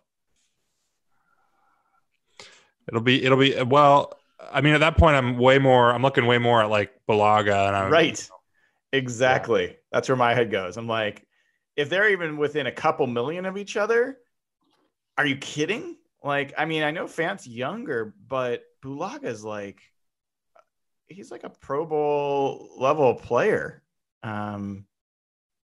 He's got more injury potential challenges, but I think, I don't know. Evan or Jeff, did you have anything on that before I moved on? No, the Fant projection just seems kind of insane, to be quite honest with you. I'm not comfortable paying anything close to that. Yeah, I think teams view him as a starting left tackle. When Dwayne Brown was out this year, Fant looked pretty functional. Didn't look incredible, but he compared to when other guys went out, the line didn't look that much different. And I think teams view him based on age, based on upside. His body's in probably better shape than a lot of other left tackles who've been knocking heads for 4 years. I think someone's going to view him as a starting left tackle. I think someone like the Jets or the Giants, they're going to pay him too much money. And I don't even think we're going to have this conversation in a couple of days. Well, so I think we're all similar point of view there. Here's the reality that hit me the other day, guys. I think I haven't mentioned this in our chat, but like, it just hit me. I'm like, oh my God, this is what the Seahawks do at right tackle. They're not going to sign any of these obvious guys that they should. They're going to use their first round pick on some player that is going to be not on anyone's board or that we all can see has a huge hole. And they're going to make him start early as a young player. And I mean, they've done that multiple times, right? They did it with Justin Britt. They did it with Jermaine Ifedi. Like, people forget Justin Britt was originally a tackle that then had to be moved into guard and then to center, where he had like, they basically are like, we're going to find a position where the maximum amount of players are surrounding him, so he has the least amount he can possibly do. Like, can you imagine like drafting a guy thinking he could play on the edge, and the only place he could actually play in the NFL was in the middle of everybody? Like, and he's really not that good at it either. Like, maybe they should sign Ifedi to play center at like half the price. I don't know, but I mean, I would say, do. I don't know. I would say two sneaky possibilities. I think Cordy Glenn could be a guy that they go after. They love the biggest possible offensive lineman they can find, and Cordy Glenn's up there. I wonder if they'll be interested in Andres Pete and trying to play him at tackle again. I know he's been a guard. I don't know how much chance he got as a left tackle in New Orleans, but that's what he played in college. So yeah, I would also be on the lookout for one of these reclamation projects or something like that they could try to roll out there. They could do the DJ Fluker at right tackle, not Fluker himself, but that process. Oh God. Don't joke, man, because that's possible. I mean, again, they like to be as big as possible, so maybe they would give that a shot. Yeah. So, I mean, those are the three positions, right, that we're all focused on. Defensive and defensive tackle, right tackle are like the priority positions in all of our minds. I mean, they don't have a nickel back, but yeah, sure. We can. From a free agency standpoint, are you wanting them to go after nickel and free agency? Yeah, of course. Right. Yeah. Right. So I can share that really quick with folks, and then Please do. Yeah. So let me bring that back up. So here is the cornerback list. Yeah. While you're pulling this up, who are the good nickel corners that they've drafted? They had Thurman, yeah. Byron Maxwell played nickel for a little bit. That's Jeremy a good nickel Lane? cornerbacks, though. Jeremy Lane was okay for a little He bit. was all right. Jeremy Lane had a couple decent years. Yeah, he's all right. They haven't been. I don't think it's been a massive disaster for them. They also Bradley Roby just signed for the record. That he's off the list. Oh, where'd he go? He go back to Signed $12 million a year. Holy hell. Ooh. That's more than Justin Coleman. Yeah, so that was the other name I was going to bring Byron up. Jones. Byron Jones is going to get close to $20 million. Holy God. Yeah, that's why he's so low for me. I mean, he might be a good player, but I do not want them spending. There's no way I want them spending $20 million on He's corner. going to, with all the teams that want him, he's going to get like 18, 20 million or more. He'll probably sign him. But now, so, we're going to turn the tables on this one, Brian, because to me, like, you're just talking about impact. Byron Jones is an impact player. Like, that dude could be really, really special in a Pete Carroll system, like athletic, like crazy, built for Pete Carroll's system. Like, it's not a fit, like, just concerning, like, I mean, I don't know how much of a fit it is. Like, I think that's a pretty big upgrade over Flowers, but it's not their most pressing need. But if you're just talking about, like, if you're going to drop $20 million on someone and ask them to have an impact, I don't know that you're going to have a lot surer bets than Byron Jones. Yeah. So let me ask you this then. Would you spend $20 million on him and forego the opportunity to get 2 premium pass rushers? And that's what's hard, right? Is that you're going to lose him because you're going to be focusing on the ends, the pass rushers, which is maybe what you should do. Although coverage is maybe more important than pass rush. Right. Also, if you dump a ton of money on him, like, people talk about putting Quill in the slot, man, I don't think that's a great idea. I don't think that you're going to ask a really good player to do something he's not good at. And I think you're going to waste him. Obviously they can both play, if they're just running base, but so you need to forego a pass rusher. Then it changes your math on what you want to spend on, like, a Chris Harris, maybe. So it's tough from that perspective. But, like, if you're just talking about, I want to dump back a truck up to somebody's house and say, come make an impact on my football team. Byron Jones is maybe right at the top of the list of guys who can do that for you. But so tell me, explain to me then, how do you have a 0 for Mackenzie Alexander? Like a solid nickel corner. He's decent. Is that maybe a mistake, or? I don't think he's very good. I don't know. Maybe a 0 with a mistake, but yeah, you can talk me up from 0, but I'm not. This isn't a guy that I'm, like, crazy about or anything. Yeah, I mean, I think he's.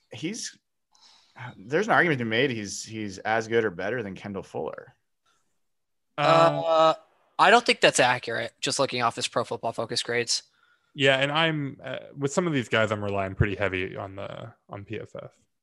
Yeah, I also think, and I think I'm surprised you guys are so low on Logan Ryan. He is exactly the kind of vet, solid outside corner that I think you could get for cheap. That is perfect to compete with Trey Flowers, and if it works and he's better, he gets the position. If not, then he can be a backup corner potentially for you, or rotational. Like, and I just don't have much interest in that with the way that they can draft corners and stuff like that. Yeah, I agree. Like, to me, Jones is interesting because I just think he's such a surefire potential star for them. But like, once you get beyond that, like, nah, just, they should just do the normal thing. I don't think Logan Ryan is going to come as cheaply as you think, Brian. He might not. I mean, that's definitely a possibility. I mean, 100%. I think there's just too many New England run teams out there now. I think Miami and big money, something like that. Yeah, I mean, there's not a lot of great options on the corner market, so the prices for these guys is probably going to be pretty high. Like, and I think in general, you want guys with, like, fresh legs at cornerback. I think you want it, and based on how Seattle's found value at that spot in the draft, I like to see them spend a higher pick. I'd like to see them spend one of their first 3 picks this year on an outside corner. And I think that's a guy I'd want pushing Trey Flowers more so than Logan Ryan. Yeah. I don't know. I just when you have kind of a slimmer list, the demand is going to be high as it always is at corner, and the market's going to go higher. And so for me, this means you're going to be pushing money away from the defense, from the pass rush, and from right tackle. And I think that's a mistake. Like unless you get a guy, I mean, if you get the guy like Chris Harris at 12 million, like I doubt it, highly doubt it. But like, let's say you could get a guy like Chris Harris in that range, then I'm down. Like he can play inside and he can play outside. He's a good corner. So to me, that's worth like older player, probably on the downside of his career, but still like been one of the best corners in the game. So that's interesting to me. But for most part, I'm like, maybe get one of these slot guys. Otherwise, I think you probably go like, I just want to make sure they really take care of the defensive line and really take care of offensive line, right tackle. So we got only a couple more minutes left in the show. Closing thoughts. First of all, I just want to thank everybody for the donations. I'll try to total it up and let you know on Twitter where we ended up, but I think we had a great day so far. If you haven't already, it's not too late. If you hear this after the show, you listen to the podcast and you want to make a donation, look up at my Twitter timeline at HawkBlogger. You'll see the link to the PayPal where you can make a donation. And even if you didn't do it during the show, I'll make sure that money gets where it's supposed to go. So at least over the next couple of days, I'll wait, and then we'll see what the total is. This is to help kids that normally would be getting fed and eating during school hours, and we don't know how long they're going to be out of school for.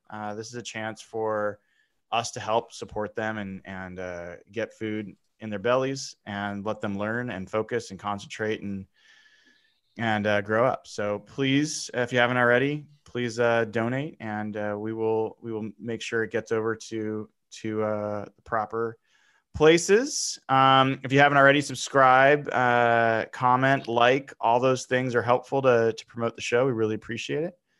And I'll give last word to each one of you guys for anything you want to focus on, whether it's football or otherwise. Evan, closing words for you.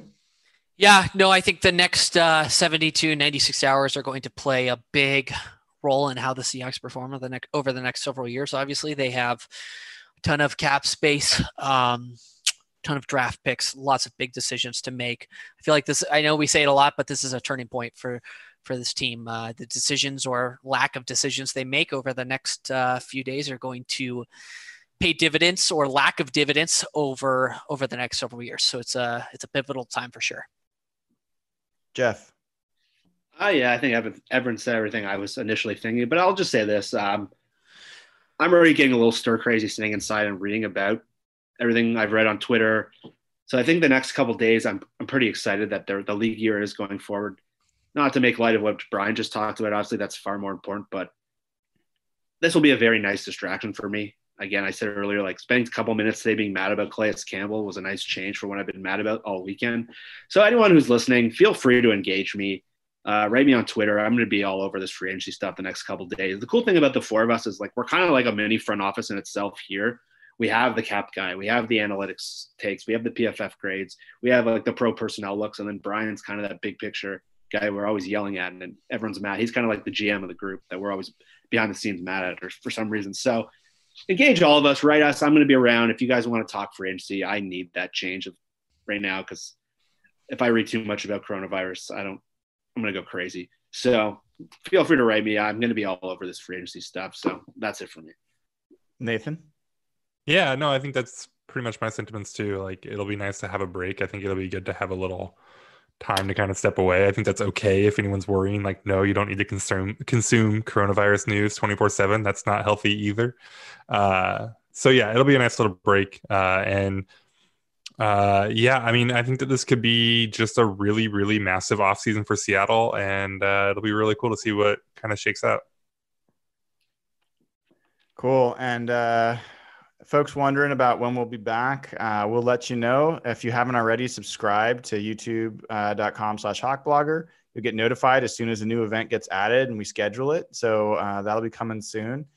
I 100% guarantee we will have a call once free agency kicks off and there's news. We won't be able to keep from doing that. So that could happen even this week, is not out of the question. If something really good happens that gets us excited, or something really bad happens that gets us pissed off, all those things are reasons we can come back and reconvene. Outside world stuff set aside for a second, just football focus. Like, this is one of my favorite parts of football, because this is the time you get to dream of what your team could be. And the thing I am really sure of is the Seahawks are going to be aggressive in free agency. We are going to see the Seahawks sign some players that you've heard of. We're going to see them sign players that are going to have an impact to this team. And there are going to be people talking about it. We're going to be talking about it. So I'm more curious about what the names are going to be. I can't wait to see the rumors start to fly. I think we'll start seeing that as soon as tomorrow or even tonight. And look, we've all got our points of view about where they should spend their money and what the priorities should be. We're going to find out their point of view really soon. And, man, I think we got every finger and every toe crossed that the Seahawks front office makes the right moves, because, as Evan said, this off season is going to basically set the course for the next 3 years for sure. Like, this is the time they're going to have the cap space. This is the time where they have the roster cleared out, the room to add people. So thank you guys again for all that you contributed. We are going to have thousands of dollars to contribute to helping kids get fed, and I really appreciate it. Please, if you haven't already, tell other people about the show. More people join in. More good goes to charities, as well as places like Ben's Fund, and we appreciate it. More than anything else, take care of each other, take care of yourselves, and we'll be back as soon as we can with more Seahawks talk. Take care.